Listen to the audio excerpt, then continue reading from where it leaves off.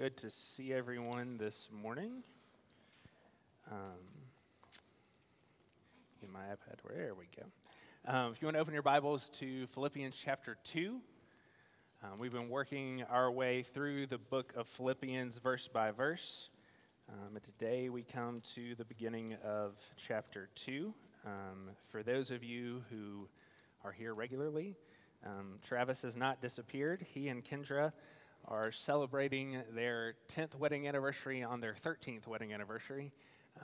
They had a trip planned to Mexico in the midst of COVID. They got canceled, and then they've moved, and they started in a new church. And so finally, all the stars have aligned, and they are getting away to celebrate. So be in prayer for them that it will be a time of rest and recovery and a time of fellowship for the two of them together, for sure. So a couple of other announcements before we get started. Community groups, Sunday nights at Sarah and I's house, Monday nights at Ken Wynn's house. If you're not a part, would like to be a part, come find me. It's a great way to connect with people outside of the 1.5 hours on Sunday morning. As we think about how we structure our programs here, these community groups are really a place to connect. They're about building relationships with one another, finding common fellowship with one another, finding encouragement with one another. So I encourage you to be a part of that. It's a vital part of what we do as a church. We're also getting ready to start discipleship groups. There is an email that goes out every week. You can go to the website to sign up. Those groups are much more focused on our life in Christ and much more focused on the things we've been talking about as a church over the last year. So the practice of the spiritual disciplines and how those play out in our lives. And it will be a very intentional time once a month where you come together with a group of men or women to find mutual encouragement to continue on in those things faithfully. So if that's of interest to you, whether it be the email or the website, you can sign up there. Last thing, for those of you who may not have been here much, there's another contingent of the church about 300 feet down that hallway. So there's probably 8 to 10 adults down there right now taking care of a plethora of small children. So if you want to connect with some more people, you can find your way down the hallway after we finish here. So let's turn our attention to Philippians. We're going to spend most of our time in the first 4 verses of chapter 2. But we're going to actually start reading at the end of chapter 1 this morning. Couple of kind of introductory notes for you on Philippians and this passage we're about to read.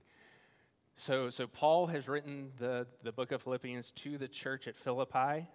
Philippi, let's just say, was not a friendly place to the believer in first century Rome.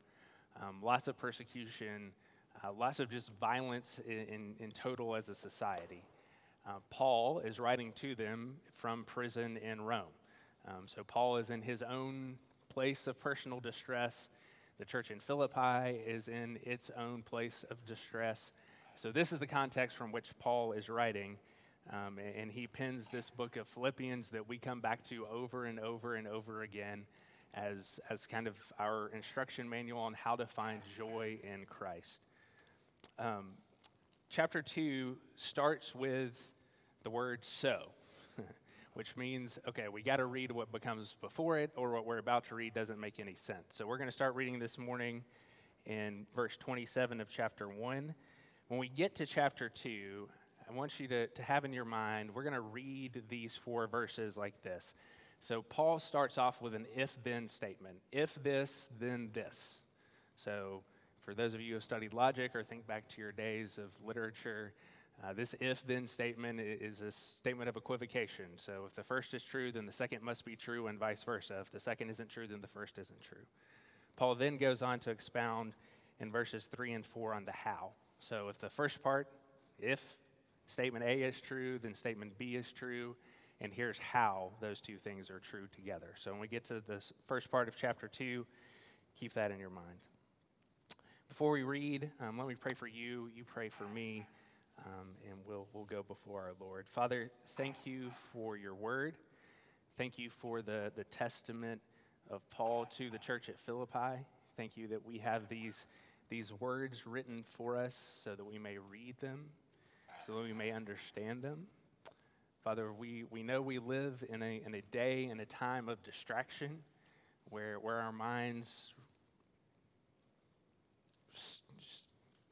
struggles to concentrate and to put aside the distractions of the day. So, Father, we ask that as we come here, that you do your supernatural work in our hearts and our minds and our spirits, that you quiet our souls, that you give us fertile ground to hear your word and to learn from it. Father, we pray that as we come to your word, that we just don't see this as another exercise and something we have to do this week, but that we echo Paul's words in 1 Corinthians, that we come to your word to behold your glory so that we may be set free and pursue your marvelous light. Father, I ask for myself that I lay aside my difficulties and my struggles and my imperfections, and that I allow your word to speak and to do what it has done for some 8,000 years. Father, we love you. Thank you for your kindness to us. In your precious holy name we pray. Amen. All right, so chapter 1, verse 27. Travis preached this last week, so I won't spend a ton of time on this, but it does have a lot of bearing because of that word "so" on what we're going to talk about today. So starting in verse 27, Paul says this to the church at Philippi: "Only let your manner of life be worthy of the gospel of Christ, so that whether I come and see you or am absent, I may hear of you that you are standing firm." So it brings a question at this point. Paul's saying, I'm praying for you. I want your life to be worthy of what you've been called to. And so in my mind, the things that would follow would be some moral declaration, like you should be doing or this should be happening. But that's not what Paul says.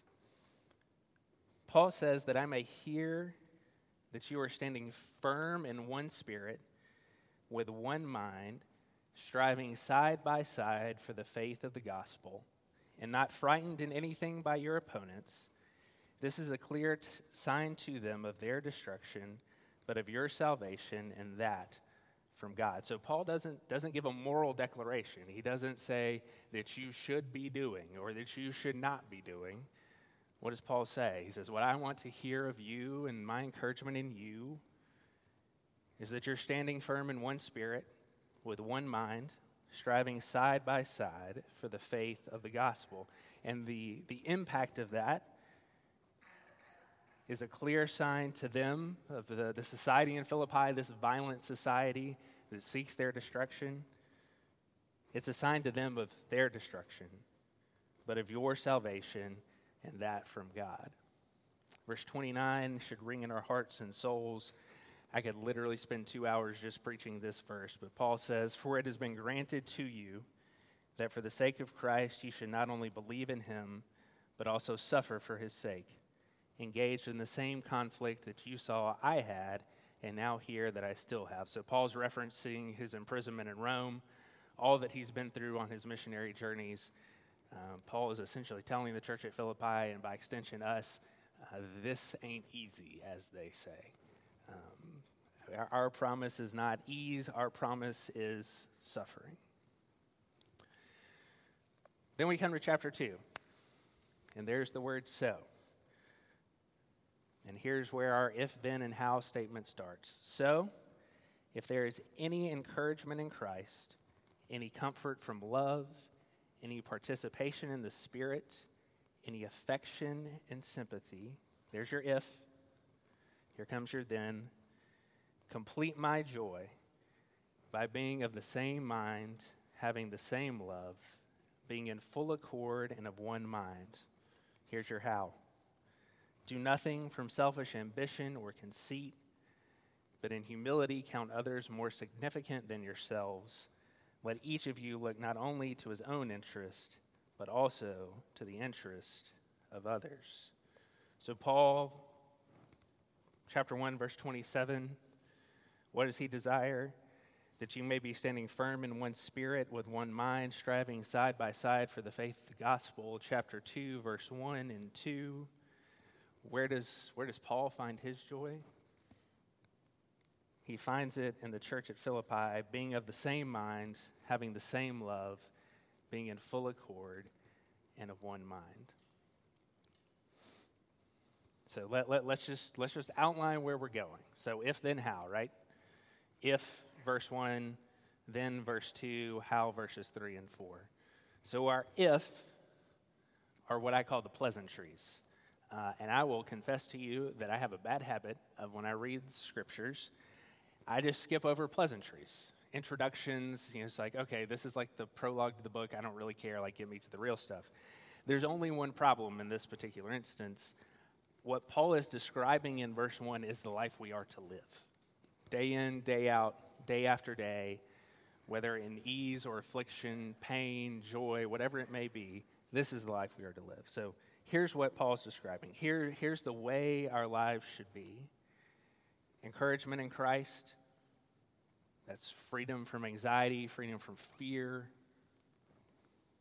freedom from worry. Any comfort from love. This is rest, this is care, this is embrace. Being of the same mind. Sorry, not being of the same mind. Participation in the Spirit. That's power, that's strength for the way in which we live our lives. And then any affection and sympathy. And this is communal fellowship together, time together, connection. So these are not just introductions. These are not just pleasantries that we kind of read as like, yeah, I get the point, Paul. Imagine being a first century Christian in Philippi, in a violent society where a lot of the violence is aimed at you. And Paul comes to you and says, this is the life that's available to you in that context. Encouragement in Christ, comfort from love, participation in the Spirit, and affection and sympathy. The juxtaposition is stark. Everything in their context and the world around them is dark and meaningless and hopeless. And Paul says, but wait. That's not the God we serve. The God we serve wants you free from your fear. He wants you to rest in him. He wants you to find peace in who he is. He wants you to live with power and assurance through the ministry of the Spirit. And he wants you to commune with one another, that even in this chaotic world around you, that there's fellowship with fellow brothers and sisters. This is the life that Paul says is available to the church at Philippi. So that's our if. So if that is available to us, then how do we get there? Then what is the second truth that must be available to us to make those things happen?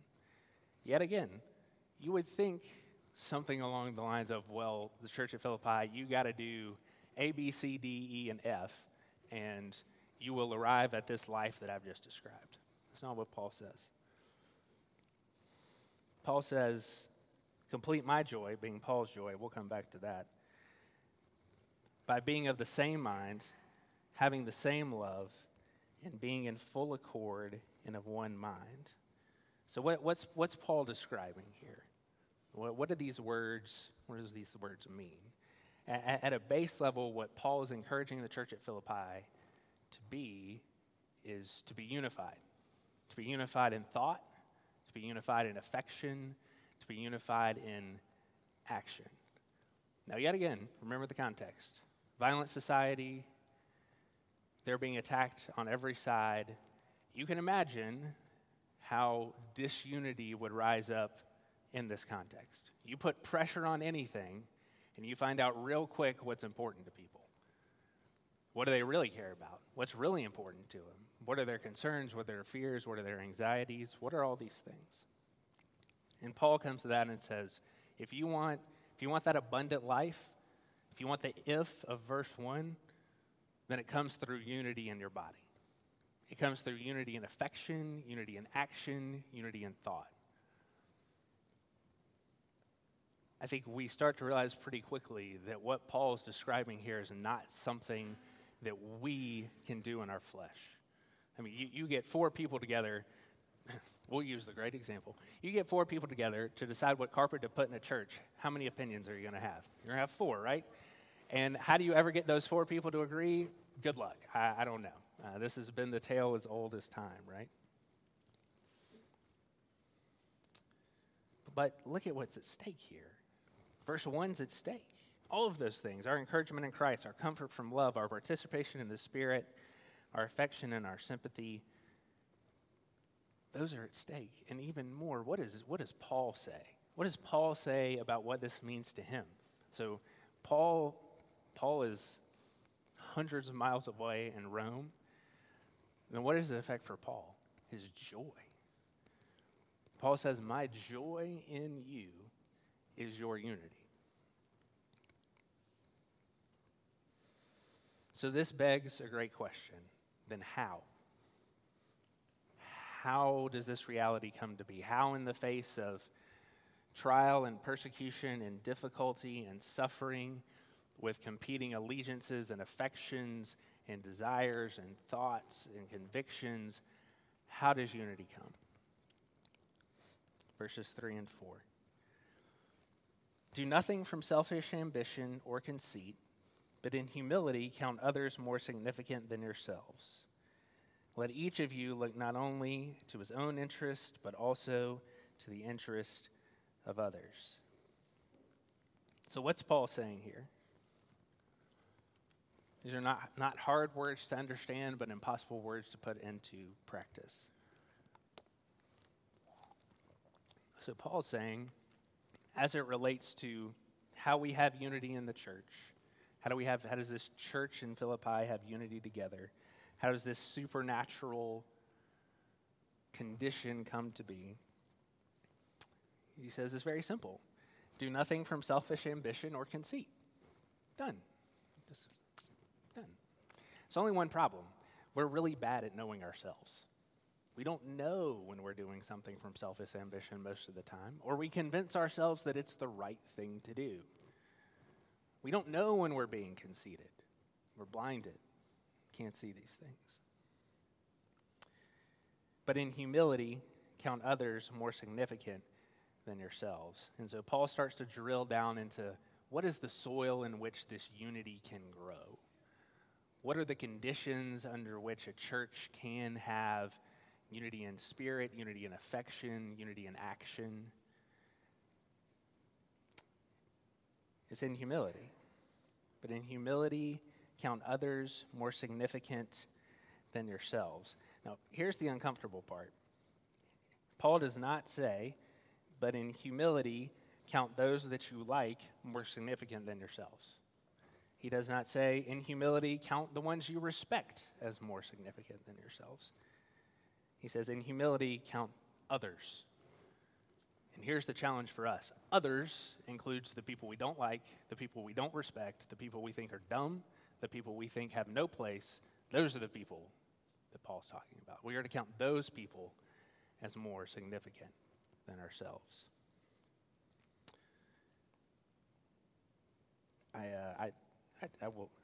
I'm not a storyteller, but I'm going to tell you this story. I've actually got 3 stories this morning, so you guys are in luck if you like stories. We were at First Baptist Covington. This was 10 or so years ago. And at that time, I was doing a lot of work in the kind of overseas missionary world, remote places, all of those sorts of things. And I had went to an event and had heard about a ministry called the C Company. They do Bible translations. And a really cool project that they were doing with churches where essentially they would come to a church and they would tell you about a need in a part of the world. So we need to translate the New Testament in Uradina in Peru. And they would say, okay, it's going to cost us $20,000 to do that. And they would walk your church through what it looks like, how to fundraise for that, how to support the translator, so on and so forth. And I was like, wow, this is a really cool idea. I think First Baptist should do this. So a few months go by. I go to breakfast with one of the pastors, and I'm like, hey, I think this would be a really cool idea. And he's like, yeah, I think that'd be great. And I'm like, okay, I know what that means. I've been around long enough, I know how that goes. And so, I kind of went home like, a little bitter, so on and so forth. Fast forward 6 months later, breakfast with the same guy, and he was like, hey, I heard about this great Bible translation thing. What do you think I should do? And I was like, I think it's a great idea. And in the back of my head, what the Lord was telling me was, it doesn't matter how I do my work, and it doesn't matter if you have anything to do with it. What's important is that the work happens. And so often, and we'll talk about this more, so often we take our fleshly desires and the gods of our day, and we bring them into our churches, And that is the root of disunity, that I want the credit, I want it done this way, I want it. There's only one problem. This is one church, and we can't all have it 90 different ways. So what does that leave us with? Verse 4, let each of you look not only to his own interest, but also to the interest of others. Can we talk about how well this has weathered the test of time? I mean, this text is over 2,000 years old, and you fast forward 2,000 years later, and it's like, this is exactly the same thing the church has been dealing with for millennia. Well, you want unity in your church? Look after not only your own interest, but the interest of others. Consider others more significant to yourself. So, let's just recap what the text is telling us. So, if then how? So, if there is this abundant life in Christ, this encouragement in Christ, this participation in the Spirit, if that is true, then that is expressed as unity in the church. And how that unity occurs is through us considering others more significant than ourselves, laying our opinions aside and pursuing unity above all. So for those of you who have been around for me to preach, every time I preach, there's two things I want to answer. What does the text mean? We just did that. What does the text mean for us in 2023, sitting in Oxford, Georgia? That's the next question we're going to answer. For us to do that, we need to talk a little bit about us, about who we are as 21st century Americans, who we are as people sitting in a church at Haynes Creek. There's a pastor in the Pacific Northwest. His name is John Mark Comer. He's written a couple of books that I would highly commend to you. But one of them is a book called Live No Lies. I refer to those of you who are theological geeks. To me, John Mark Comer is the 21st century John Owen. So John Owen's famous quote is, "Be killing sin or it will be killing you." John Mark Comer is along the same lines. He just wears skinny jeans, V-necks, and drinks a lot of coffee. But John Mark Comer has identified that for 21st century Americans, we have two gods, little g gods. Accomplishment, which includes their cousins of legacy and meaning, and accumulation. And I think what's particularly insidious for the 21st century church are those two gods, accomplishment and accumulation, have snuck their way in, and we don't even know it. We don't know it. And this is not just the church at Haynes Creek. This is the universal church, capital C. These gods have made their way in. They are our modern-day Baals, and we don't even see them when they're right there in front of us, and myself included. I mean, I went to breakfast, and I got peeved at a guy who wanted to translate the Bible because I came up with the idea before he did. What?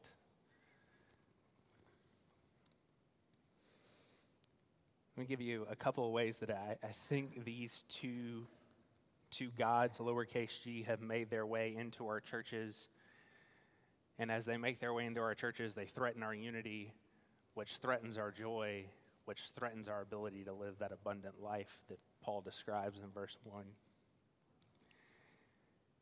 We bought into the lie that the church is only valuable in accomplishing a mission. We only have meaning in accomplishing this thing. And by the way, it needs to be accomplished the way I want it accomplished on the timeline I want it accomplished on. The struggle is, what do we hear God saying about himself? You go to the burning bush, what does God say? He doesn't say, look at what I've done, even though he spoke the entire world into existence. He doesn't say, look at what I could do, or look what I will do. I'll destroy the most powerful nation on earth with a word. Now, what does God say? God says, I am. I am being. I am. And you see all throughout the arc of redemptive history, from creation to Revelation, that God rests and God is, and God gives comfort, and he is the reason that life of verse 1 can exist. It's not accomplishment. It never has been, never will be. Accomplishment does nothing but make us feel good about ourselves. And as we feel good about ourselves, we get that dopamine hit. We just want it more and more and more and more and more. And then you wake up one day, and nobody likes you. You don't like them. Your church is in shambles. Your life is in shambles. For what?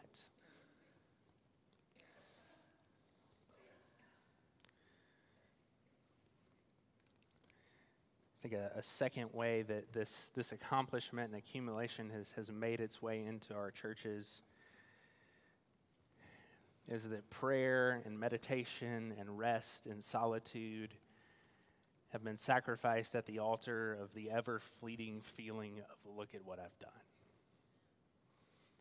I mean, you look at a church, it doesn't matter the size or the place. What does everybody want? They want more. They want better. They want accumulation. They want accomplishment. What does God call us to? What does God call his church to be? What is the fruit that God describes? What are the fruits of the Spirit? Are they nicer, better, bigger, more? No, they're love and joy and peace, patience, kindness, goodness, self-control. Our churches have become places where spirituality is out. The practice of the disciplines, the knowing of God has been replaced with self-fulfillment. We come to the church to be made whole, to feel as though I am complete, to accomplish the things that we are not able to accomplish in other areas of life.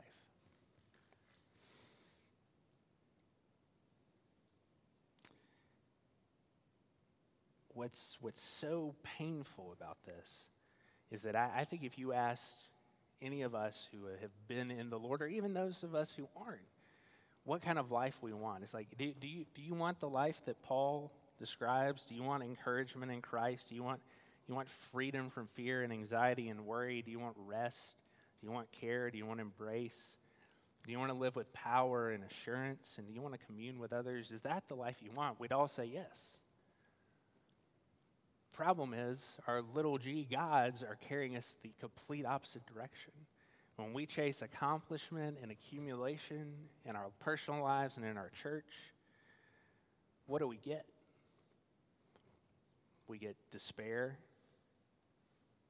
We get mental health issues that are through the roof. You get brokenness du jour. And most painfully for the church, you get disunity. You get instead of 100 people working together in unity for the cause of Christ, you get 100 people trying to find their fulfillment and their accomplishment and their accumulation in the walls of a church. And brothers and sisters, that's just not what the church is here for.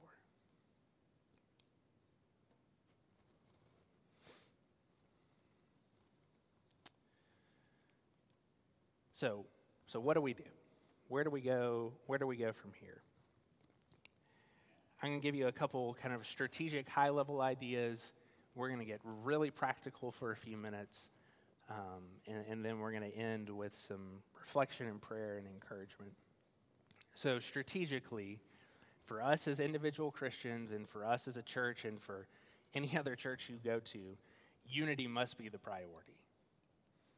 Unity must be the priority. Now, we'll talk about in a minute theological differences in these different areas where unity is not possible.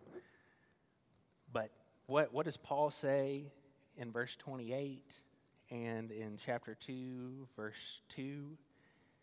He says, if you want a clear sign to the world around you of your salvation that is from God, what is that sign? It's unity. How does Paul's joy become complete? In unity. So our priority is not what we think is right, quote unquote. Our priority is unity. Above all things. Above all things.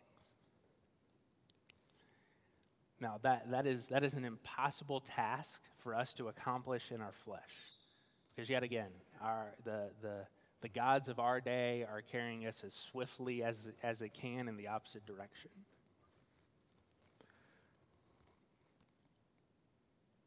But humility and prayer changes everything.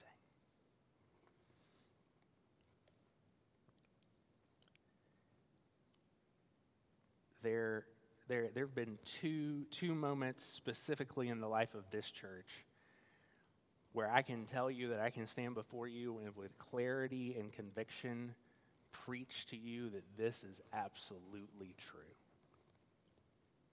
When we were drafting a constitution and a bylaws, there were 4 of us, 5 of us from Haynes Creek. There were 2 gentlemen from First Baptist Covington. And so you can imagine, like, all the different ecclesiological backgrounds and polity ideas and convictions about how this, that, and the other could do. I mean, you had 7 people there, and I think none of us had the same idea about anything. And so, I mean, we methodically marched through this and that and the other, and, you know, there were times where I was like, I don't know if this is ever going to get done. Like, how could it? You have 7 well-intentioned men who love the Lord, who have a difference of opinion about how this should be done. We kept talking, we kept dialoguing, we kept praying, and I still remember this was in the height of COVID, so it was on a Zoom call, and you could tell that the prayer and that the humility had produced change. Not in a, I'm right, you're wrong, but in a, this is the path forward. And it was like a light went on. And from there, you know, things got finished, and here we are today. But I'm telling you, without humility and without prayer, that change would have never come.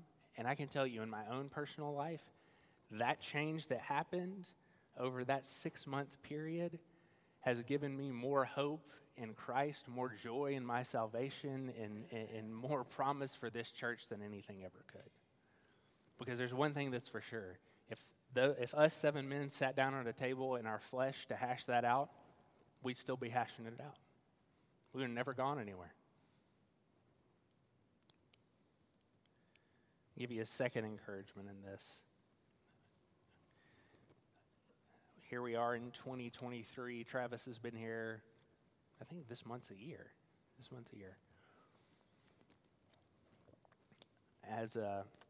As you might can imagine, we find ourselves in not too different of a place that we were in 4 years ago.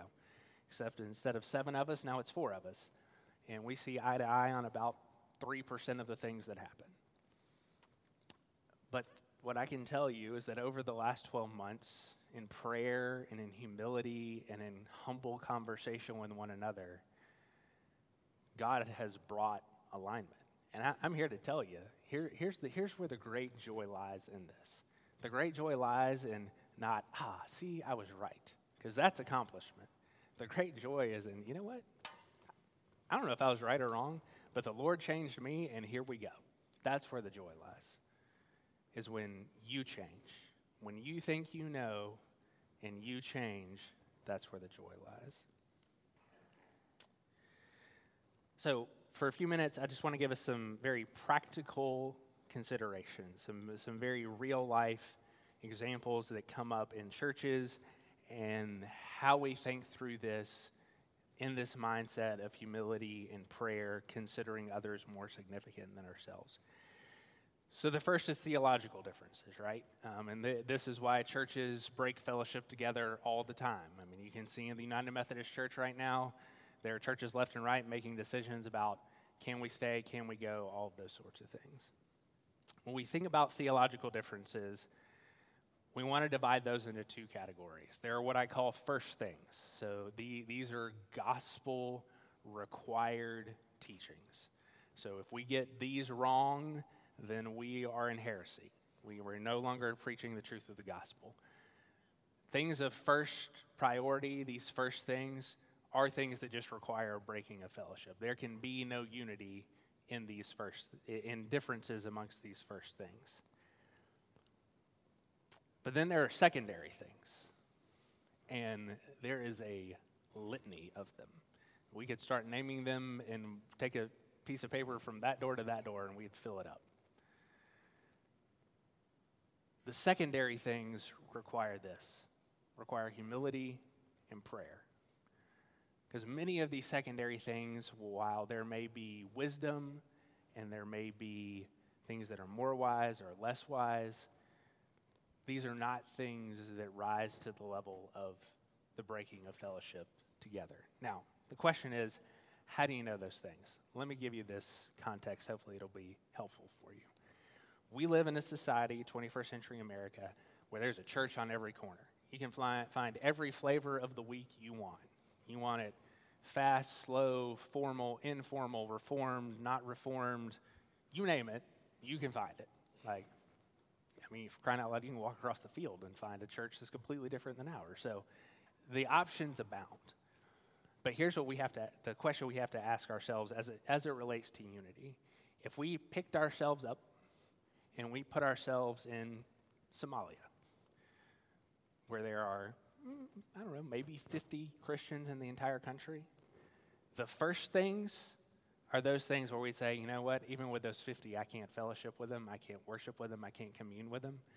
The secondary things are the ones where it's like, you know what, brother, there's only 50 of us, and we got the important stuff right, so let's rock and roll.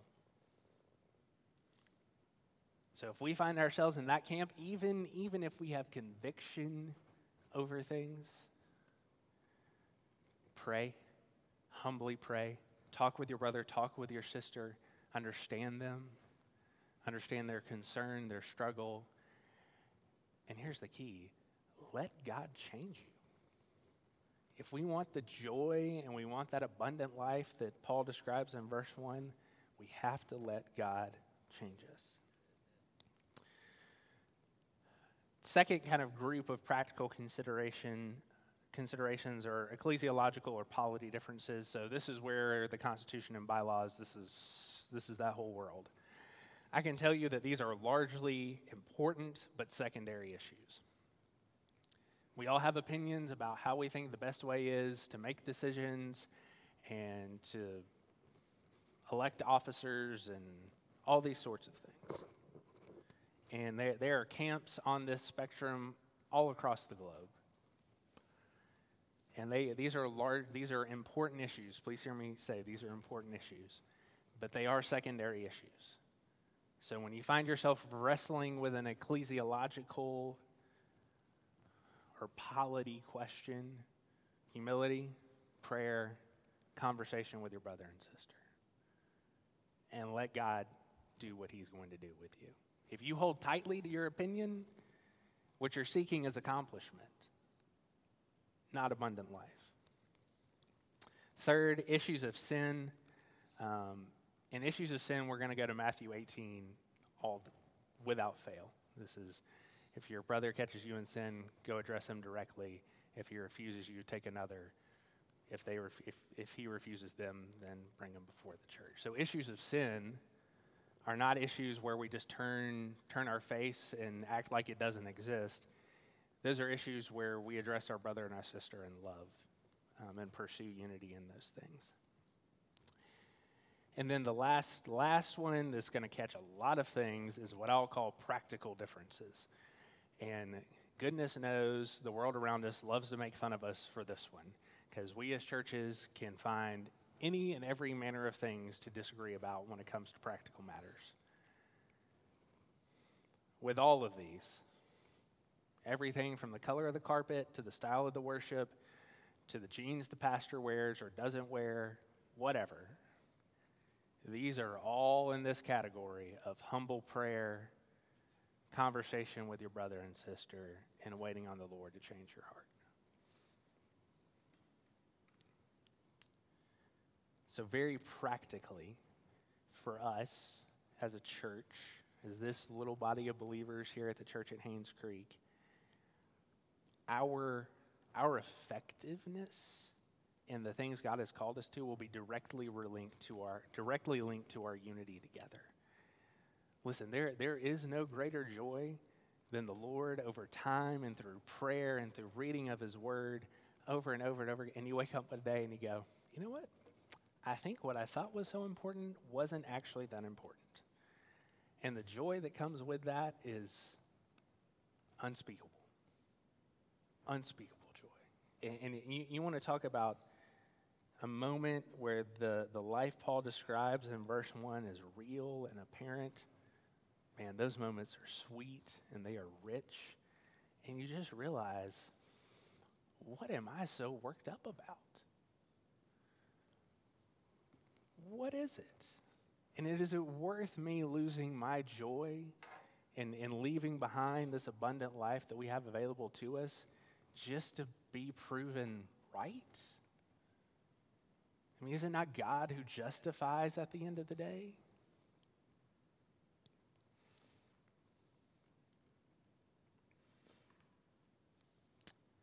I want to take a step back for just 1 minute.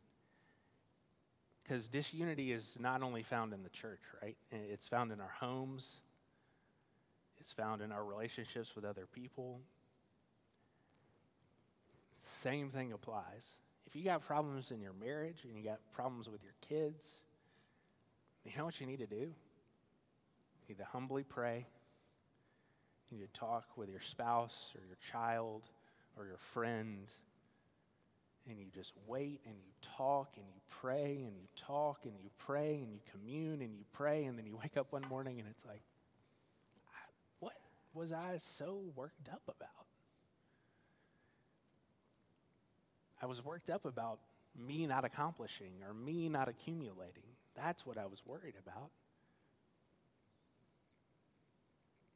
Find joy in that. Find joy in that. Before we take a few minutes to consider and pray and worship together, I just want to encourage us. We have an incredible opportunity. You know, we as the church at Haynes Creek, we as people sitting in this room, have the opportunity to live our lives differently than those around us. But we got to make the choice to do that. And I know it's hard, it's fearful. I felt it, I've struggled with it. I still struggle with it. I'm just as prone to this as anybody else in this room. But pray, humbly seek God. Be open to the fact that what you think is so important may not be that important. Seek unity. And I'm telling you, Paul says it, and I can tell you from my own life and the experience of this church over the last 3 years, you will find joy unspeakable. You will find that abundant life that God holds for us. So I'm not a big, bow your head and close your eyes kind of guy, but you caught me on a day where I'm telling stories and we're going to bow our head and close our eyes for a few minutes. Truthfully, though, I want us to allow the truth of what Paul's saying here to seep into our hearts. So I just want to give us a few minutes in silence and in solitude to consider a couple of things. First, what are those things that are causing you that consternation and pain and struggle, whether it's with this church, whether it's with another brother or sister, whether it's with your spouse, your kids, whatever those things may be. And then prayerfully consider and take those things to the Lord. And ask him the question, like, Lord, what is it that you would have me do with these things? What is it that you would have me do with these things? And then I'll come back and I will close this in a word of prayer. Johnny will come up and start leading us in worship. After I've prayed, feel free. We take the Lord's Supper here each and every Sunday. as you've communed with God and wrestled with your pain and your struggle and your suffering, come to these tables, because in these tables is that joy. When we lay aside our desires, when we lay aside those lowercase g's, we can come to this table and we can commune and we can fellowship with the Lord. So take a few minutes in silence and in solitude, consider those things.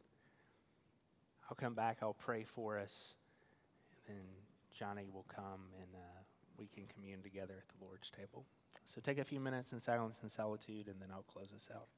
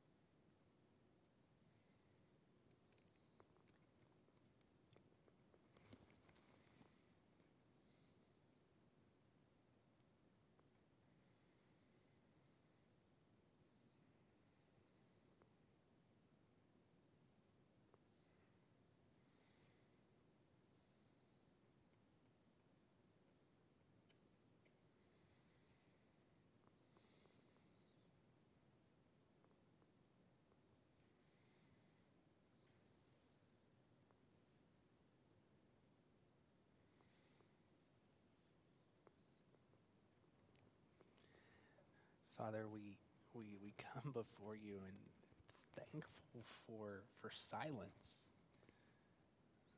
thankful for solitude and for communion with you.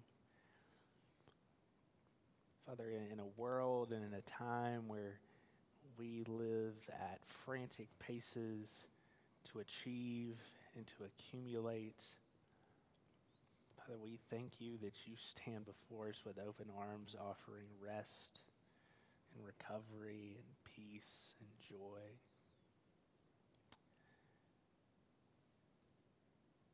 Father, we confess that so often we spend our lives concerned with, worried about, fighting for things that are fleeting and that truly don't matter.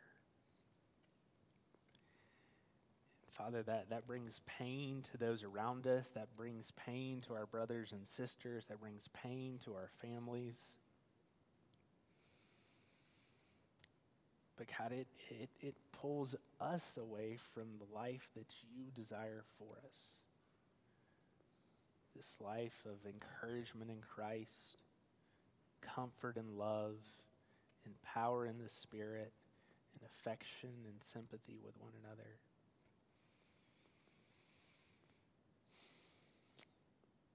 So, Father, we humbly ask that we come back before you time and time and time and time again with whatever it is that our hearts struggle with or find painful, or that we find at odds with our brother or our sister or our spouse.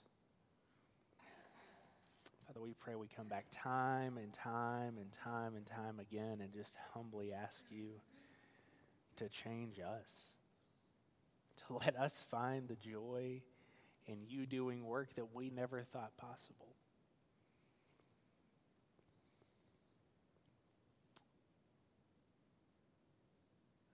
Father, we ask that that you would help us be always mindful of this, that we would not look upon this and then leave today and quickly forget the joy that lies in living this type of life.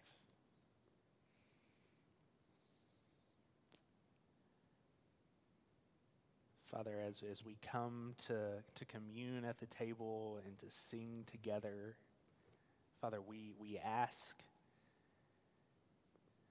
that you empower us to live that long obedience in one direction. That when we stumble, when we fall, when we find ourselves trapped in anxiety and fear and worry, that you give us rest and silence and solitude and peace to come before you, to pray to you, and to ask you to change us.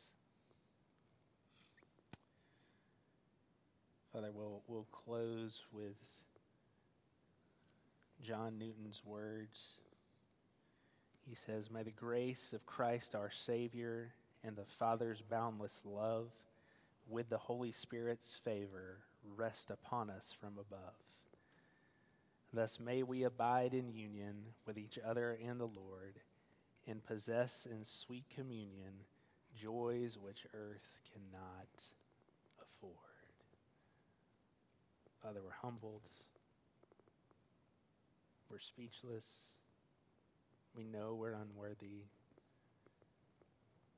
But man, does it bring a smile to our face to know that you are a God who sees us, who cares for us, and who loves us enough to tell us when we're wrong and change our hearts. Father, be with us now as we sing and as we worship and as we commune together. In your precious holy name we pray.